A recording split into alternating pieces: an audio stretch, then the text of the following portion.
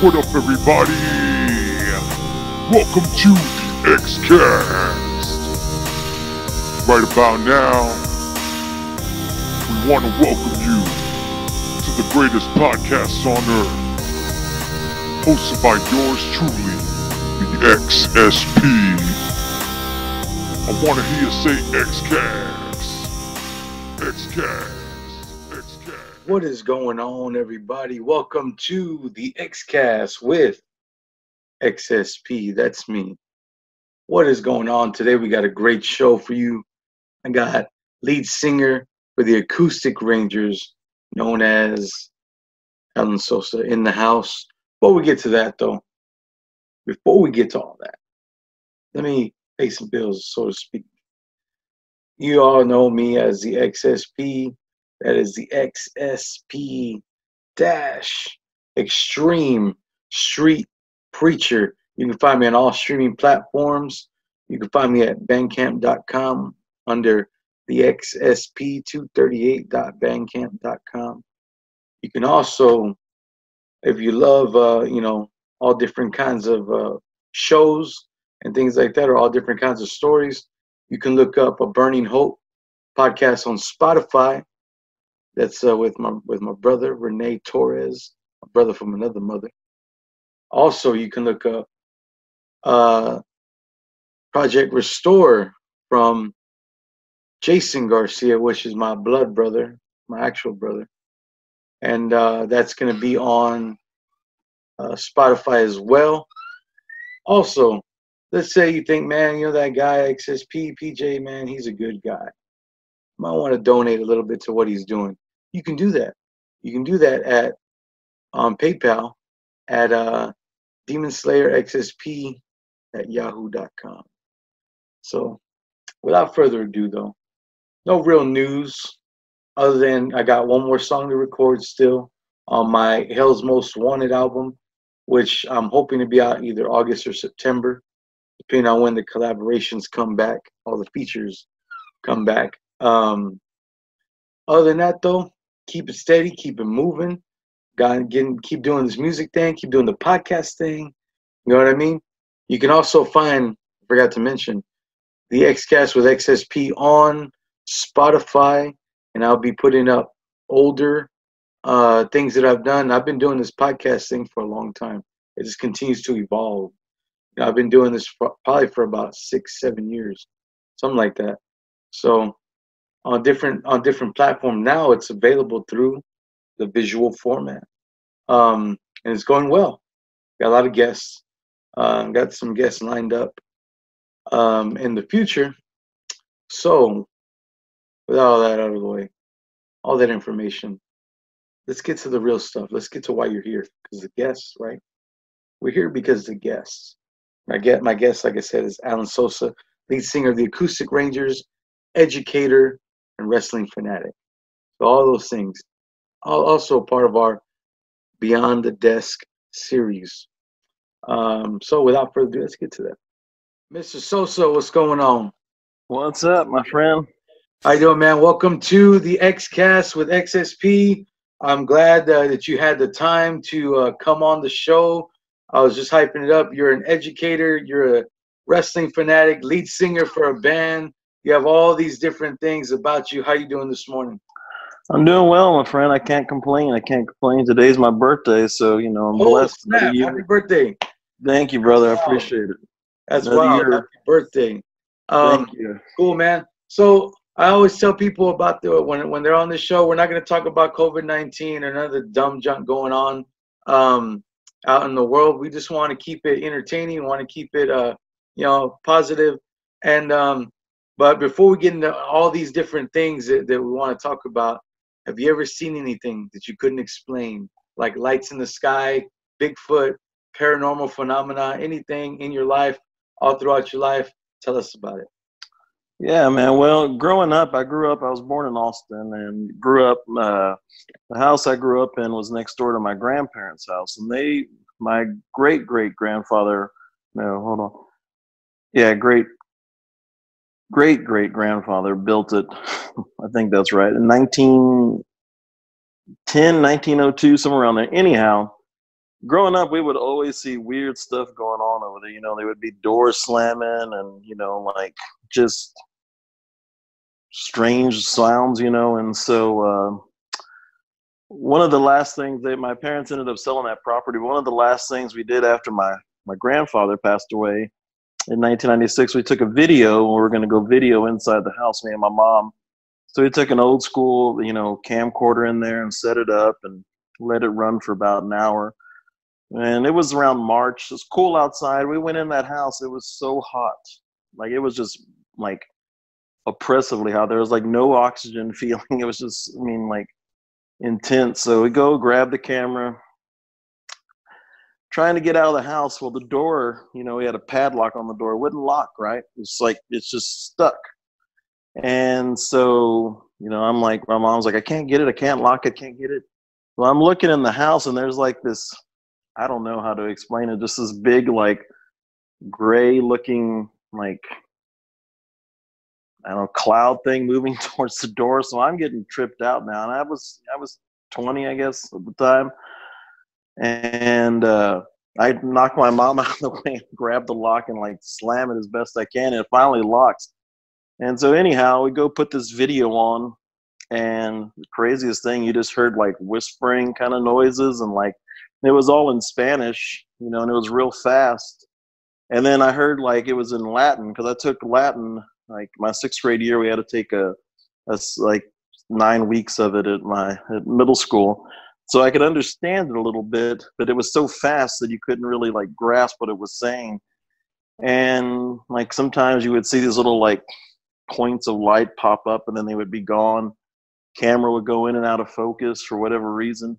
And so I don't know, you know, I back then I thought, ooh, this must be ghosts or something. But, you know, as I've gotten older, I've, you know, come to believe it's something else. But definitely different, and definitely, you know, stuff that, you know, was unexplainable really then, other than, you know, thinking it was, you know, some kind of ghost thing or whatnot. But yeah, I have tons of stories from back then. Me and my brother getting tripped out. How often would that kind of stuff happen in those houses, or in the house?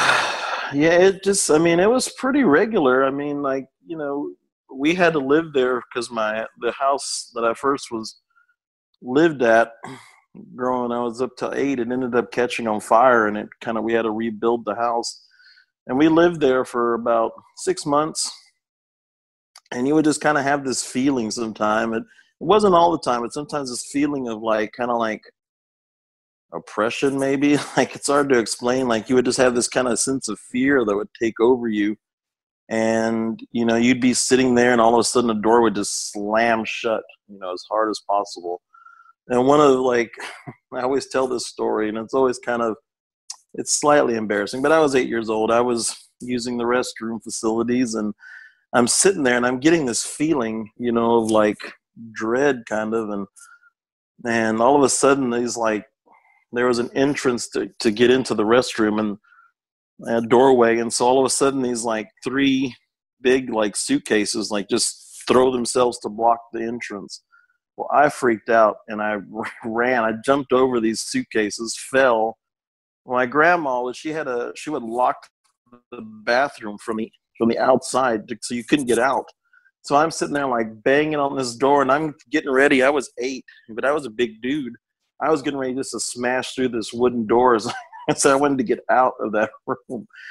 And that was, you know, I was like screaming and yelling, and my grandpa comes in there, and he has a rifle. And I mean, he's ready to like throw down, and it was just the suitcase is just thrown over. So I mean, it was pretty regular. He would wake up and he would have scratches on his back and stuff, and you know, they would start praying and they would go away.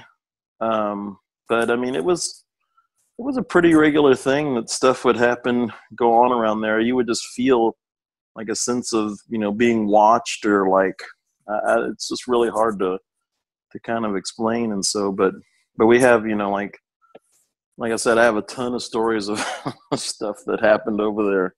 So did that carry over into your adult life, or was that just kind of something you experienced as a kid? You know, Not really. So, here's the thing. Like I was saved at, when I was 22.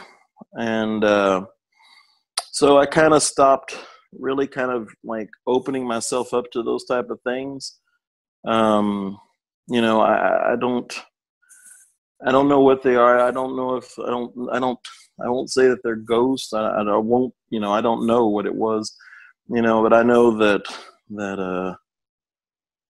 from what I've come to believe and what I've come to study, that the devil uses all kinds of things to distract you. And, I think those are kind of demonic things, and I don't try to open myself up to those things anymore. I do find that if I do watch a movie like that or whatnot, I kind of feel myself opening to those things. And, if I'm out and about, I kind of have that sense at times of like something's just not right. And so I kind of start praying and thinking about, good things.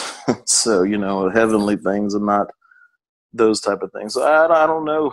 I wish sometimes I want to go, because they knocked my house down that I grew up at, and they knocked my grandparents' house down, and they had a little house that they had built. My grandfather had built in the back, and I kind of want to go there sometimes. And as they built these giant, McMansion things on them, and ask them, like, has anything weird ever happened here? You can see like if that still carries on, or, since they've built over that stuff, is it done? I know that the area I grew up at around Austin back in the mid 1800s, it was a graveyard area. And so my grandfather had found like some tombstones out in the back of his yard. He would be digging out there for a garden and stuff. So I don't know, but as an adult, I've not witnessed that. I will share, and I know I'm talking a lot. That's all right. That's why we're here. Go ahead.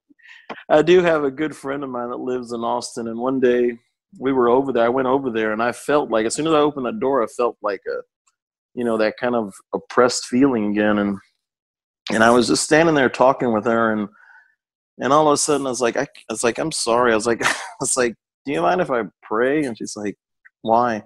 I was like, I just really feel like it's not a nice, it's just something not good here, it's just bad feeling. She's like, you feel that?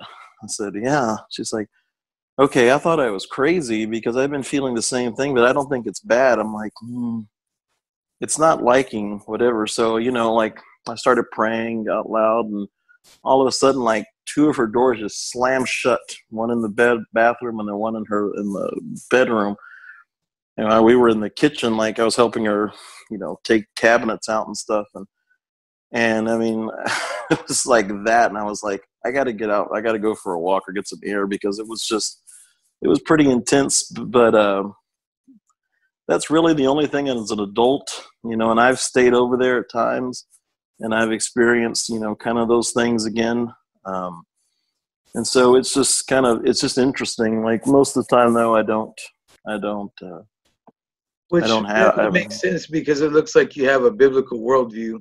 And would you mind sharing your how you got saved? I mean, I love to hear the stories of how people's lives were changed. It looked like you had a big change in your life. Can you tell us a little bit of what led up to your salvation and the events that happened around that time? Yeah, man. Well, like I said, I was 22. I kind of went through my teenage years kind of separating myself from God. I lost my grandma when I was 14. I was a freshman in high school. And at the same time, my dad got into a really bad wreck. He worked with Loomis Armored in Austin. It ended up becoming disabled. And at the time, I just kind of thought, well, if God is such a loving God, like he wouldn't let this happen. He wouldn't have taken my grandma, because she helped raise me, she's a Mexicana, so she was, always there, and I kind of stepped away. I didn't really believe in God. Now I kind of, curse him and whatnot. And so I went through my teen years. Around 19, a friend of mine from high school died in a car wreck. And so kind of shook me up a little bit. And then about a week later, you know, I had a Camaro at the time because I thought I was, you know, big shot. And so I was racing it. And I had two of my friends with me, and, you know, we're racing, and all of a sudden, like, this truck kind of boxes me in. I can't go past him. And I'm coming up to like a gas truck, you know, an 18-wheeler. And at the last moment, I was able to slam on the brakes and then like do a donut in the middle of 290 in Austin. And like I just drove, I remember driving to Jim's restaurant in Oak Hill, and I sat there for a little bit, and I just thought, as I had like, you know, I had this like sensation in me of like, you need to stop, you know? And so like, I didn't really understand at the time.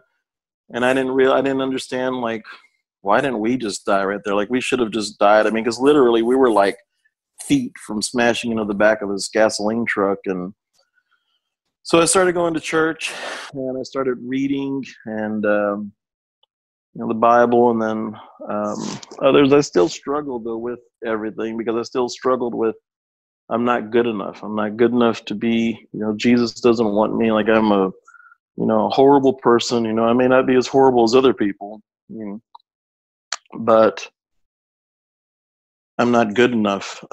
And so a good buddy of mine, his name was Blake McGee, and I had a friend in high school. I had several friends, Sherry Stewart. She was always sharing with me, you know, all the time in high school, like, I'm praying for you. God wants a relationship with, Jesus wants a relationship with you. And, you know, at the time in high school, I was like, whatever, like, I just want to talk to you because you're a cute girl, you know? So, but my friend Blake, I worked with him at the store in Austin, and he started sharing with me, and he was involved a lot with stuff in Texas State with their like evangelical stuff that they were doing here. And but again, you know, I always came to that. But we would meet for dinner, and he would share with me the gospel and everything, and I would still say, well, that's great, but I'm not good enough. And so he ended up. Real quick, I just want to make a statement that you have no idea how many people have thought I'm not good enough, and myself included. Oh yeah. You know, I've always, there were times where I'd throw my middle fingers in the air at God and say, show yourself, and things like that. And it's crazy how, you know, we have that attitude of, hey man, you don't want me because I'm too dirty, or I'm too, whatever the case is. And Yeah. it's funny seeing other people having that same kind of experience, because like I said, I've experienced the exact same thing right up until I fully surrendered. And it's awesome. Keep telling your story. I love it. Yeah, man. Yeah, like I said, I can talk and talk. So so anyhow, we both had a connection with music, and he turned me on to the music of Rich Mullins. And Rich Mullins wrote, you know, Awesome God, Sing Your Praise to the Lord. And something about his words, I mean, he was very, you know, like biblical, and he would write lyrics, and I really started connecting to that, you know, and kind of, you know, getting closer. And then he gave me the book, Case for Faith and Case for Christ by Lee Strobel, and Mere Christianity by C.S. Lewis. So I started reading those books, you know, and fast forward to, it was August 24th, 2020. Yeah, 2000. And I just remember driving. I was out driving in the country, and I was listening to the music, and, you know, like, I was crying, I was upset, you know, and just kind of, you know, like, I had been kind of, you know, drinking and just leading not a good life, you know, like, it wasn't bad, and I wasn't like drinking every day or every weekend, but it just wasn't the person I was, you know, and I wanted to be. And like, I had this like voice kind of speak to me, like, just stop running, just be you, just be the person I want you to be. And I remember pulling off the road off of 1826, and just saying, all right, God, like, you know, like, I really don't know everything, but I know that the life I'm leading right now is not the life that you would want, and I give it all to you, you know. I know that I'm going to make mistakes and I'm going to fail and I'm going to take 2 steps forward and then fall back about 5 more. But I know that you got me no matter what. And no matter all the, any mistakes I make in life, I know that you're always going to be there for me. And I surrender to you. And so I just remember I pulled out of the car, got out of the car, and I just prayed this, whatever prayer I could think of in my head to ask for forgiveness and ask him to be a part of my life. And that was it, I look at my life, pre that and then post that. And, life isn't easy, but, it says in the Bible, it's not going to be, but I know through all that time, that's been 24 years now, 23 years, that God has always been beside me, no matter what. Even during the darkest valleys, he's been there to get me through. And so, I'm grateful for that. I'm blessed. I have to not go back and knock myself and doubt myself and beat myself up for the mistakes and failures I do. But I turn those over to God and say, help me, make me a better man, make me the man that you need me to be, and I never kind of want to lose that thought, and I've made, stupid mistakes, along the way, but I know that he's a good father and that he's taken care of me and blessed me in ways that, I'm not, the old me would say I'm not deserving of, but the new me in Christ says, thank you, Lord. Thank you for giving me those blessings. Man, that's amazing. So let's transition a little bit into, okay, you have a change of heart. Did that affect your decision on getting into special education, or what was the lead up to getting into special education? How long have you been working with special education? And did that kind of affect the reason why you got into special education? Yeah, well, kind of. I mean, it was, and so I had shortly after that, I started teaching at a school in Austin. I was an kindergarten after school teacher, but I worked the whole day at the school. I would just kind of go in and just take care of different rooms. And so finally I was a kindergarten assistant. And so we would have special education students, but they were, either they had Asperger's or autism, or they had a hearing impairment. And I loved it. I loved working with kids. I always loved working with kids growing up. I just, I wanted to help them, and that was just kind of always a thing. Prior to teaching, I was working in Motorola, so I was making real good money. But I wasn't fulfilled, in here. It was just money, and I didn't have any type of fulfillment in that. And so when I started teaching, I found that fulfillment. I found okay, this is what I'm supposed to do. So I worked at the school for 12 years, and it was in Austin, and the commute back and forth from Austin to San Marcos was killing me, and I would pray and about finding a job here at in the school district here in San Marcos. And so, needless to say, though, special education students and people, and I feel bad for saying this now, but I was really scared of those people back, even as a young Christian and as a kid.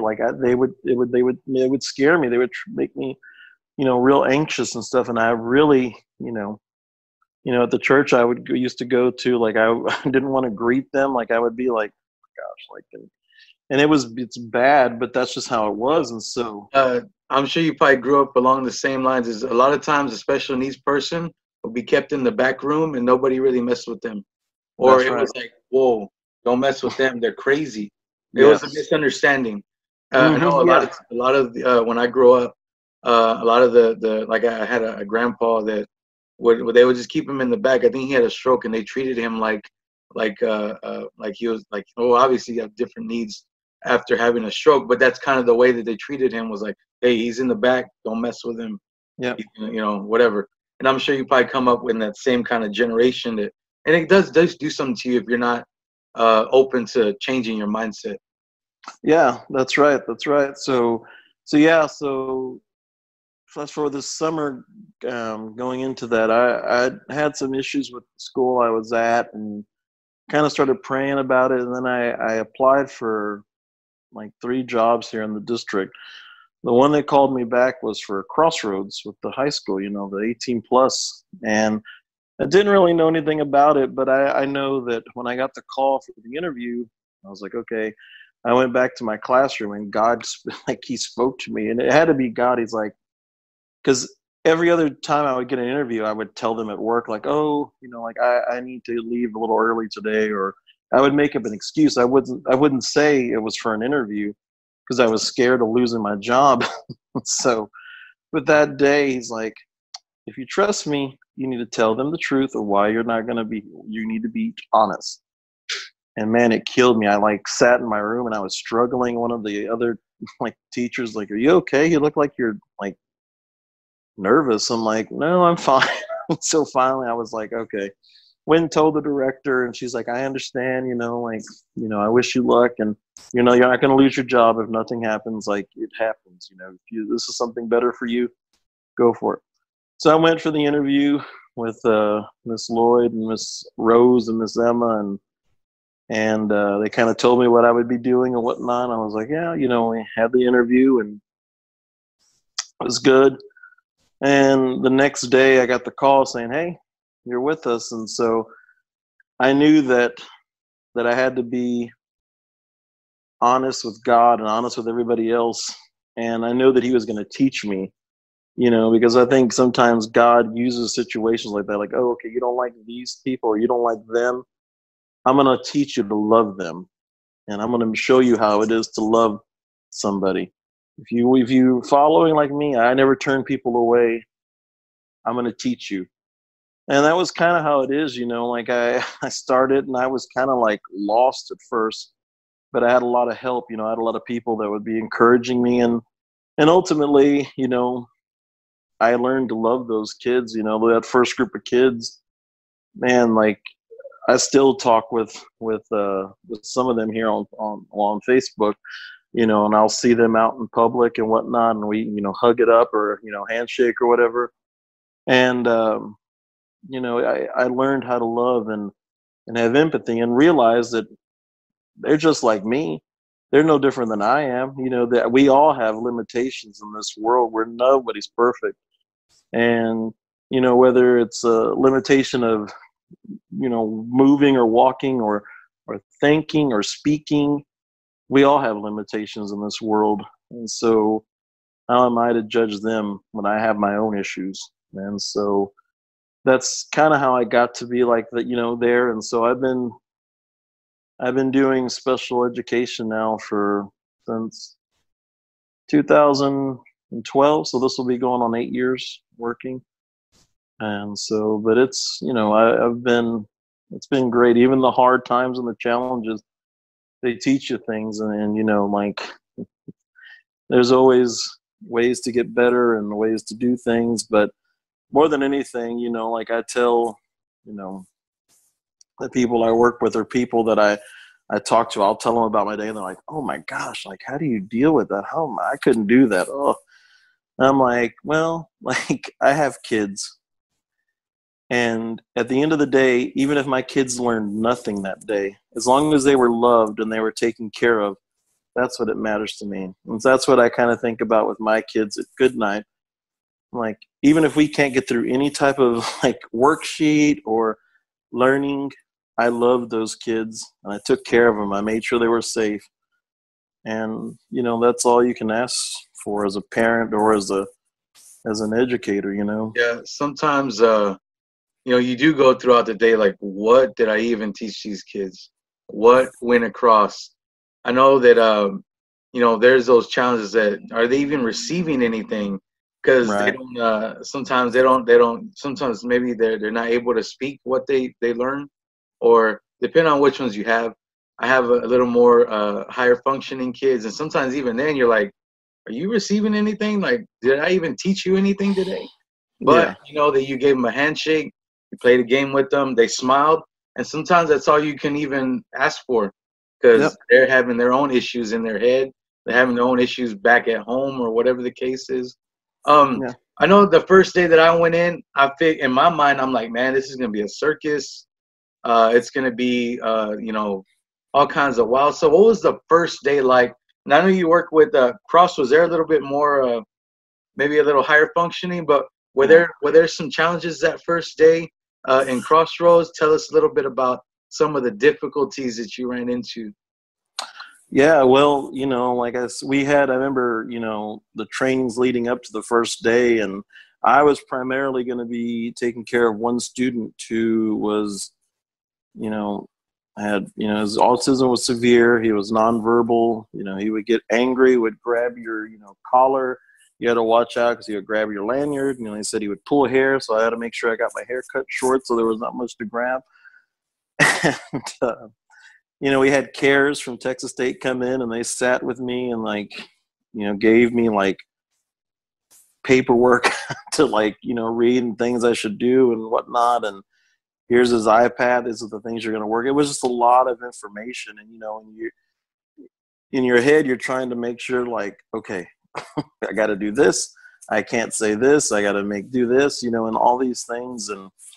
And so it was, I knew how to love on kids and to help them, but at the time, no amount of training is going to help you be in that moment of okay, there he goes, he got you, he's grabbing you. Yeah, it's always you learn the textbook situation, but when that thing happens, it's a whole different ball game. That's right. That's right. That's right.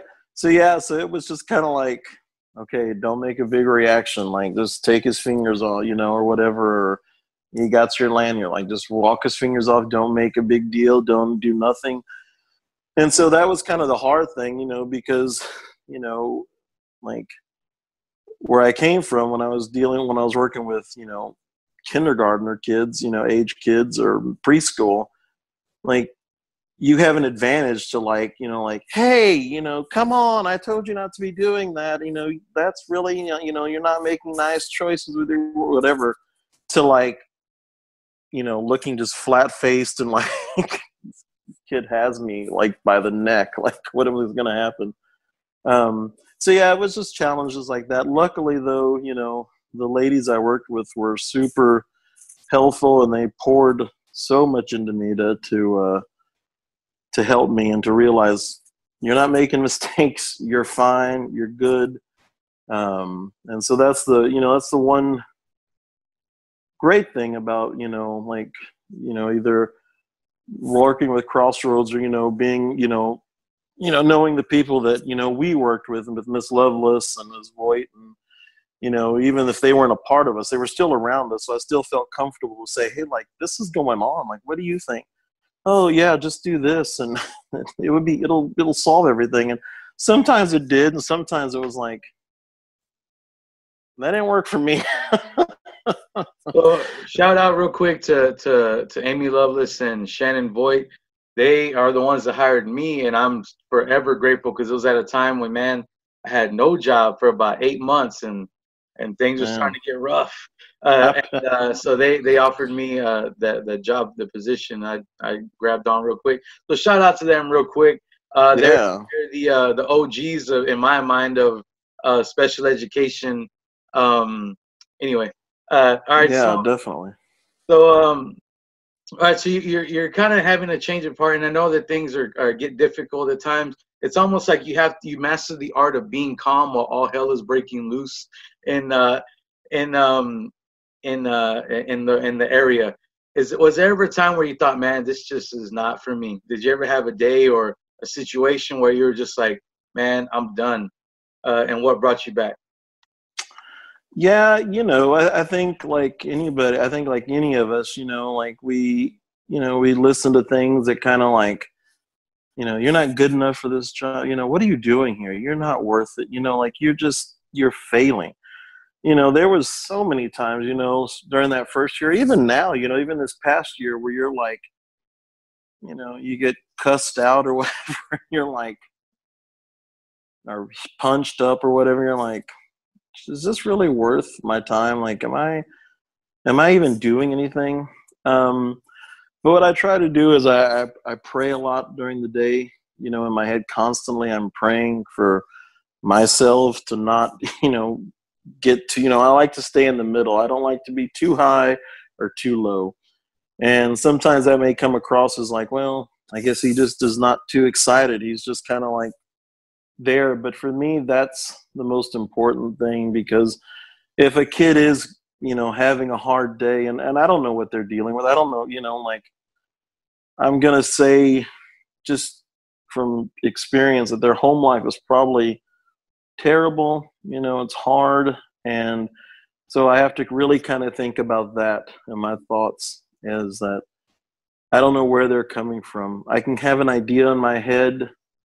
And, even if they have the perfect home life at home, their parents are tired and they struggle with it. And it's every day, 24/7 for those people. And so I just try to have empathy, constantly thoughts of empathy for those students. But yeah, I mean, there's countless times where I think, at the end of the day, I'll just walk out and think, is this worth it? But then, like you think about the good days, the good times, or even like if we had a moment of I have a student, and I won't get into particulars, but I have a student who loves to yell at me, cuss at me, punch me, call me all kinds of names. And one day he was just having a pretty rough day. And it was towards the end, before the year ended. And he got sick. And so I was taking care of him, and, he's still, cussing at me or whatnot. And so I was like, hey, let's go. We're going to go to the nurse, man. We're going to go sit in there. And so we're sitting in there, and so I go in this room, and I'm sitting in the nurse's office with him. He's like, I'm sorry, Sosa. I said, it's okay, buddy. Like, it's all right. I'm sorry I cussed at you. I'm sorry I called you fat. Sorry I called you stupid. I was like, it's all right, man. He's like, I love you. I was like, I love you too, but can I give you a hug? I'm like, okay, you're kind of sick, but okay.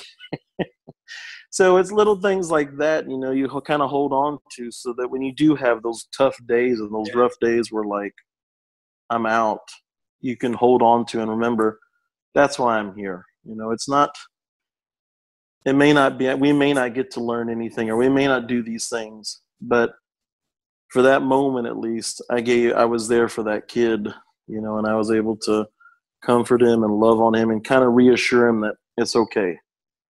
And, I think a lot of us, if we had that, if we just had one person kind of reassure us throughout the day, it's okay.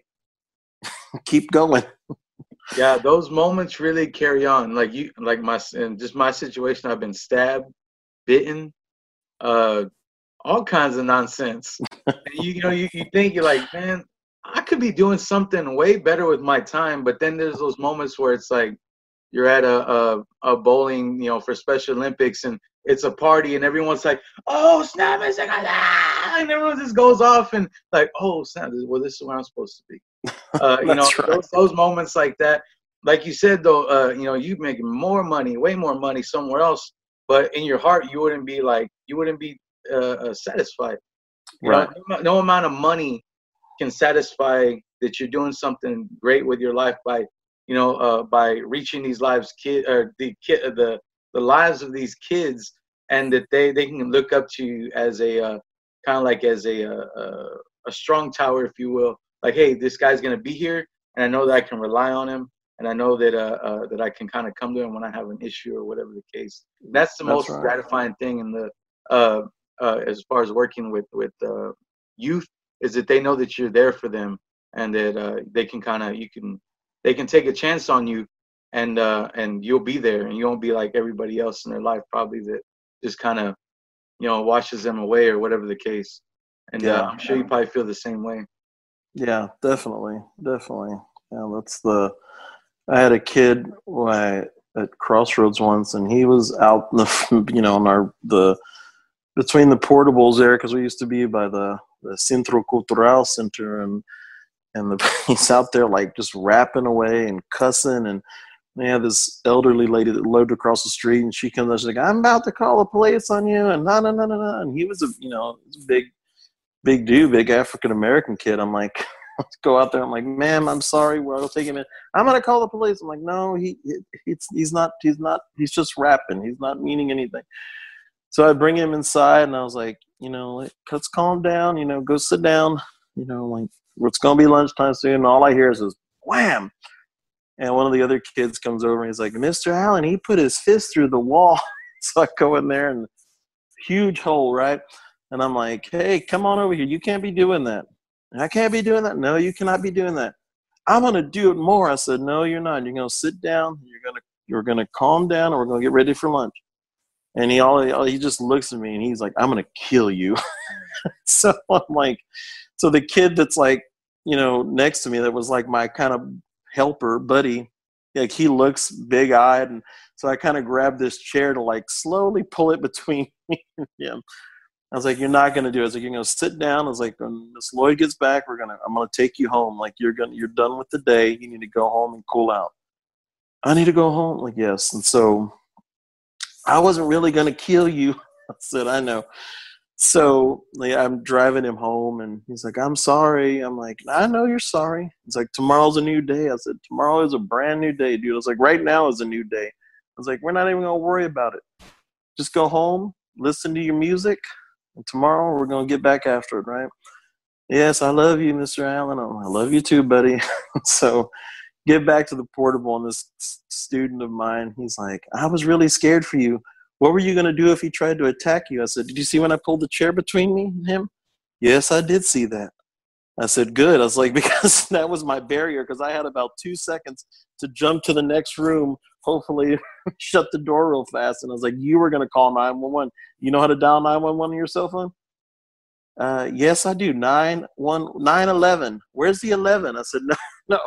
11. I was like, we're going to practice it. Yeah, man. So let's transition a little bit. Yeah. You're somewhat of a local legend here. You have your own time slot at Wake the Dead. You're the lead singer for the Acoustic. Rangers win. Well, let's talk about how you got your permanent spot there at Wake the Dead, which is a coffee house here in San Marcos. Very well known, very eccentric. Tell us about it. Tell us about your music and some of your gigs, maybe. Yeah. How have those been going?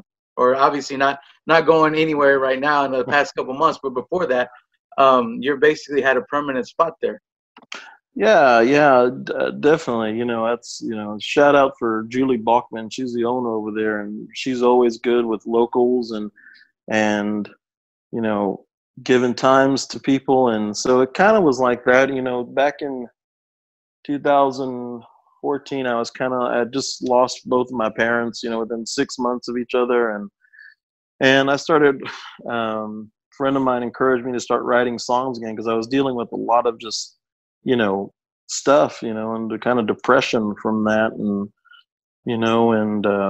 started writing some music again. I wrote music, in my early 20s, and then I kind of just stopped. It just wasn't that important to me anymore.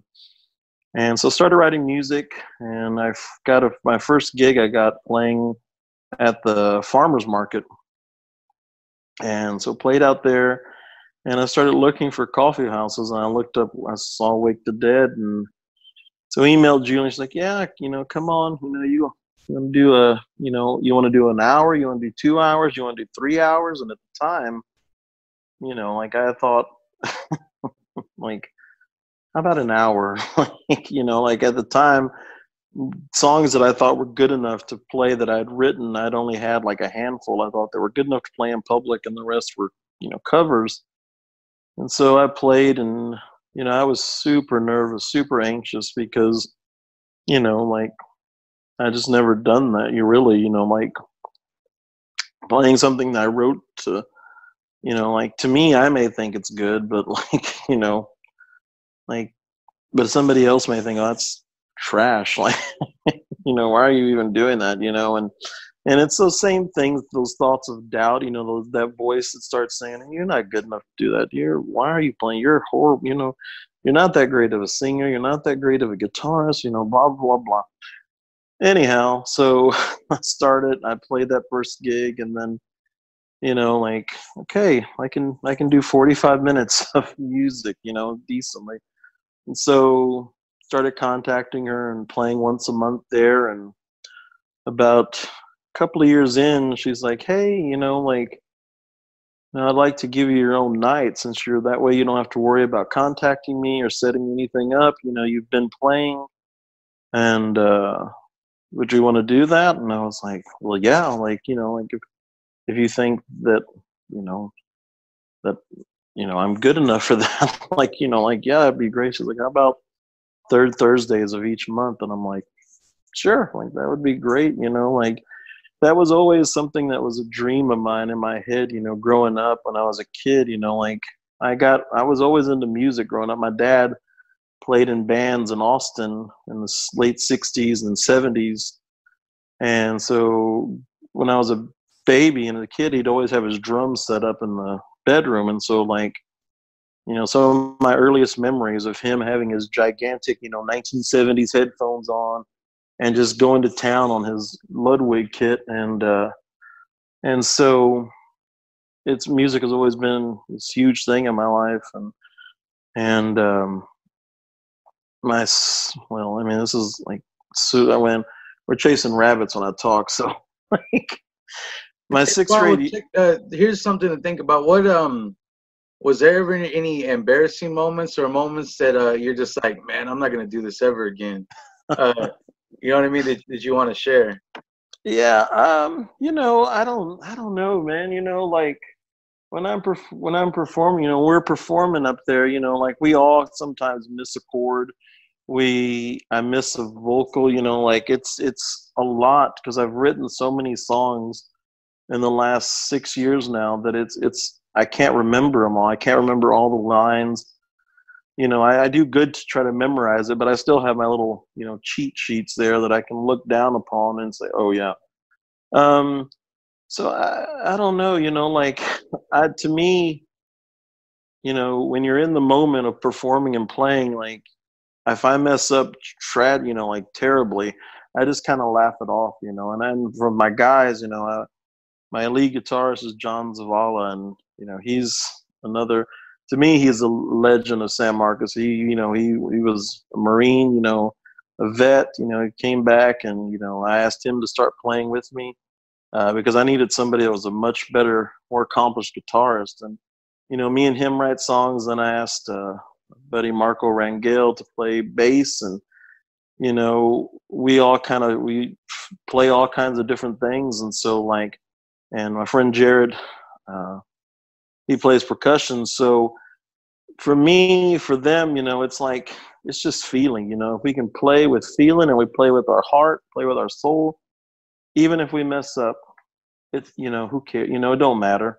You know, it's done. You know, I see videos of some of my, like, the dudes I looked up to or the women I look up to, and they mess up or they hit a wrong chord or they sing a wrong, you know, something flat or something.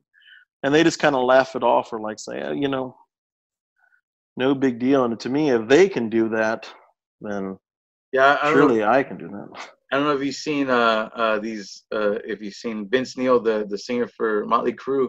Mm-hmm. If you've seen that one where he's just like totally just screaming out his mind, but he's in his mind, hey man, he is singing to thousands of people terribly, but hey, he's up there doing it.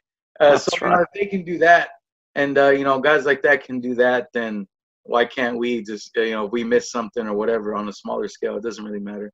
Like you said, we're just playing our heart, playing our feelings.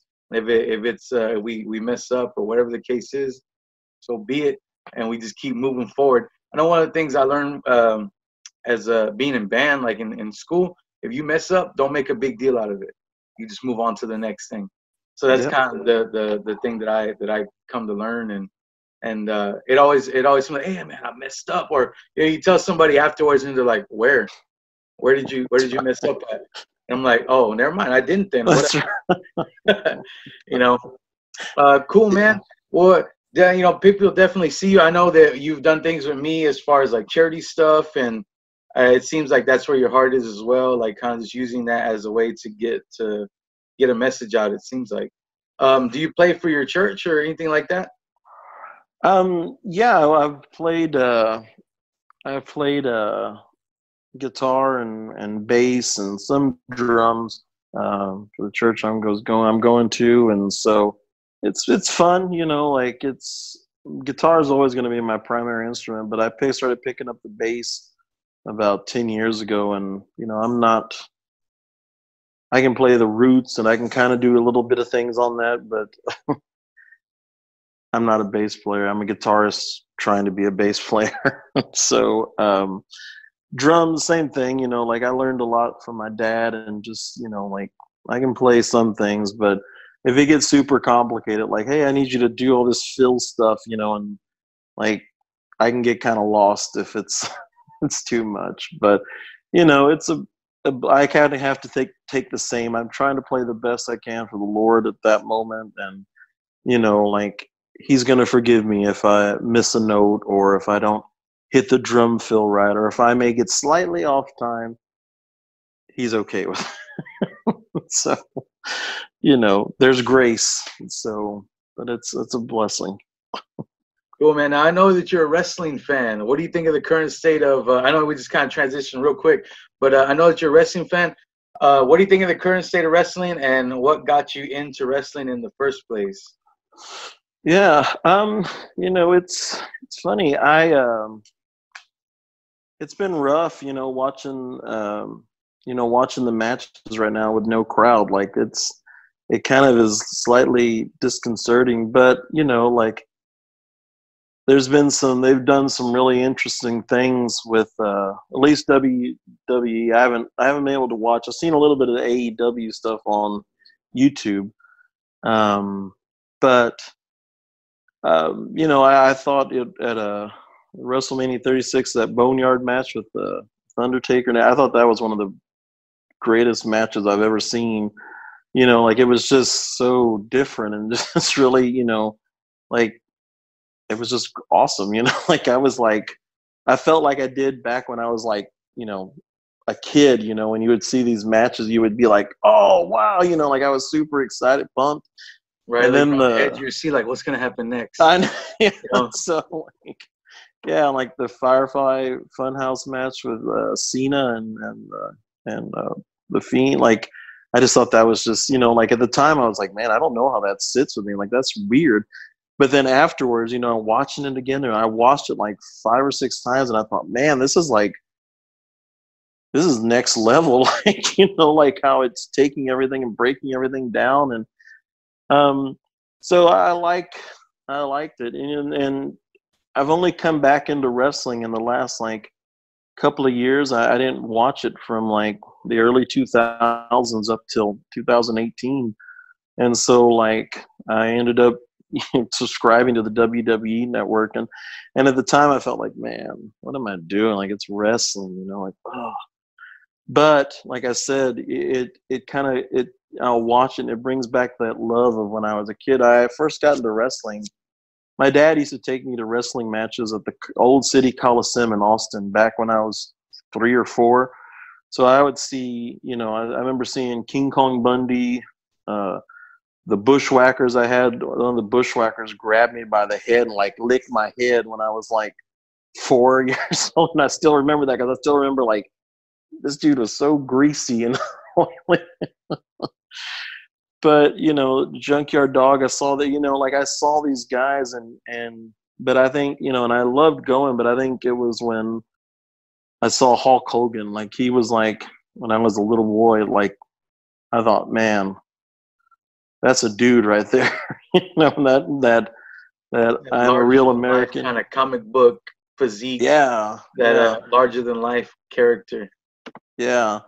And so that's when I, you know, really got into watching, and we wouldn't miss, you know, any of the wrestling, Saturday Night Main Event, or, you know, Monday night stuff. And then when WCW and NWA and I remember I got to meet Kerry Von Erich one day. He was at this, he was paying a bill in Austin with this electric company, and we were sitting in there, and And I know who it is because I think I was like 7 or 8, and I, like, and he's over there, and like he starts. My little sister was like 1 maybe, and he starts playing with her, and he introduces himself to my mom, and I'm like, oh my gosh, she doesn't know this. Kerry Von Erich, come on, like it's a Von Erich, and he introduces himself to me, and like just the nicest guy, like nicest man, and sat and talked with me about wrestling for a little while, and played with my little sister and whatnot, and like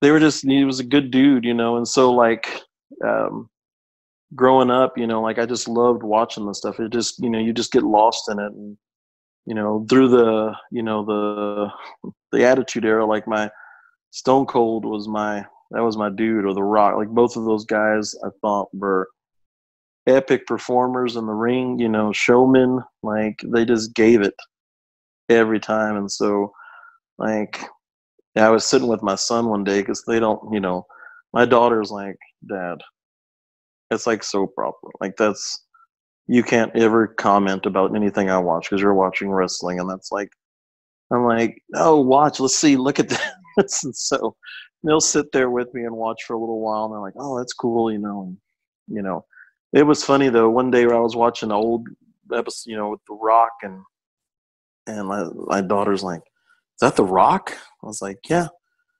I thought he's an actor. I was like, no. Like he was a wrestler first, so, but yeah, I think where things are, I love the women wrestlers, like they are much more physical, and they put it out there, like it's intense, watching some of the stuff that they do. So, I have mad respect for them, because, man, it wasn't like that when we were kids, like. Yeah, I was gonna say it. They seem to sometimes have better matches than the guys. Like every Raw, it seems like. Like yeah. I watched it. Was it 2 nights ago? And I was like, man, there was a Nia Jackson and Natalia and Charlotte Flair, I think. And Yeah. I was like, man, this is a great match. And I watched the guys' match, and I'm like, what are they doing? Like, you guys need to up their game or something. Or the women just elevated to that they've obviously elevated their game up since like maybe 5 years ago or something like that. And there's definitely more opportunity for them. So man, it's always been a family thing, like yourself. That it's always been where we all gather around, and I remember in the '90s, when we were kids, my parents would always get the pay-per-views. It was on Sundays, and all my family would come over. It'd be like a whole gathering and party. Yeah. Yeah, man. It's people don't understand the quality of that. That it brings people together, and you can cheer for who you want to cheer for, or boo who you want to boo for, and it's just a time to be excited. And I don't know, man. It's an awesome thing for me, and that's some things that even my daughter comes with. Oh, I don't like this guy. Oh, well, no, this guy's gonna. And you just kind of get into this little, playful arguments or whatever. But yeah, man, wrestling has always been there. It seems like. Cool, yeah, man. Is there anything that any matches that you can say that you like totally locked you in? Maybe since the one that you're like, man, I can't forget that match, or anything like that you can say. Yeah, like I think like a lot of people, like Hulk versus Andre the Giant, was that WrestleMania 5? I think that might be WrestleMania 3. 3, that's right. Yeah. And so, yeah, I mean, that match, like, I remember, like, like, I don't know how old I was, probably 10 or 11 maybe, but, like, you just being so, like, oh, my gosh, like, it's Andre, So, like, when he slams him, it's like, whoa, like, it was just one of those moments of, like, man, because, like I said, as a kid, like, Hulk Hogan was, like, the dude. But like Stone Cold's match with Bret Hart, like that's just such an epic match. Like was it WrestleMania as well?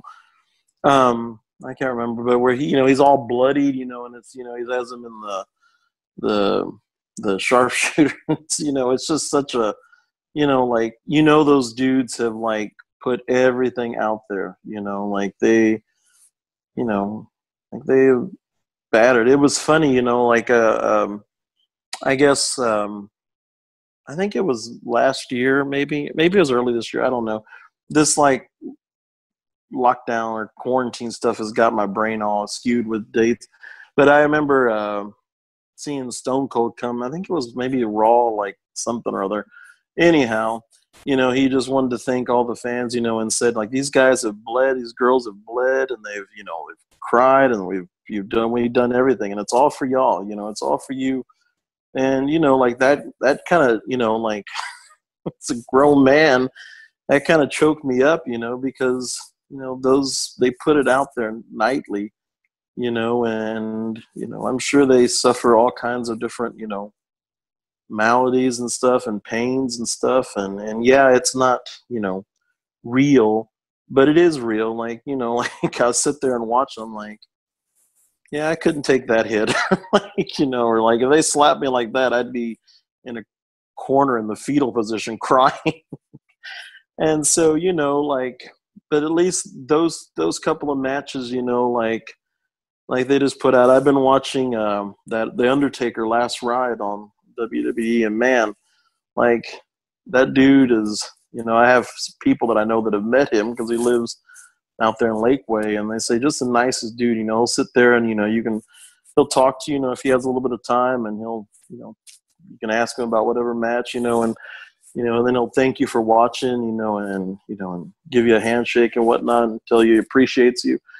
And you know, I think that's just how, you know, maybe not all of them are like, but I think they have a genuine love for the people that watch, you know, and so, you know, that's what I always think about when I watch. But those two matches in particular, for me, are ones that are like, you know, epic in my head, you know, my favorite matches. I don't know about you, but when I go into work, I kind of take that mindset. You know, it doesn't matter what I'm going through. I need to finish the match, kind of, so to speak. You know, I think about guys like Mick Foley getting thrown off the cage and you know, getting back up and finishing the job. You know, a lot of times when I go into work, I think about it like that, and which is funny because it's a totally different arena. But Right. that, in my mind, that's my mindset. And also, even like, you know, I've heard guys say it doesn't matter where you are on the card, just do your best right where you're at. And that's kind of the same thing, the idea I take into work as well, or in other areas of life too. Doesn't matter where I'm at, I need to do the best, whether I'm first on the card, whether I'm the main event, doesn't matter. And I do a lot of, you know, different shows, and whether I start the show, whether I'm in the middle or whatever the case, just do the absolute best that I can. That's one of the things I learned from wrestling is, you know, doesn't matter where you are on, you know, in your job or whatever, just do the best, you know, because somebody's going to see it. That's kind of where I do it. Yeah, definitely. Yeah, we had a student this year, and he'll be with us one more year. And like, that was kind of our connection, was wrestling. And so, because one day I was wearing an undershirt, and I just grabbed a shirt, but it was a Rock undershirt. And he's like, "What are you wearing?" And I was like, "Oh, it's a Rock shirt." He's like, "You like wrestling?" I was like, "Yeah, I like wrestling." It's like, "Oh yeah." He's like, "Who's your favorite?" So we just got into this conversation. So every, you know, Monday we would sit there in the morning, and he would tell, "Did you watch SmackDown on Friday?" I'm like, "Yeah, I watched it. It was pretty cool, you know, like." So it was cool, but yeah, every once, you know, we would sit there and he'd want to talk about wrestling, or same thing, you know, like, who's your favorite wrestler? What was your favorite match? And so, but it was not, you know, it's the same type of thing, you know, you're right. You know, you just think you got to do your best, perform your best, do your best work. And at the end of the day, if you can leave work and you know that you laid it all out there on the line, and again, it doesn't matter even if they didn't learn anything, but you loved on those kids and you took care of them and you protected them, and you knew that they know that you're real and you were authentic in what you were doing. That's all that matters, you know, no matter what.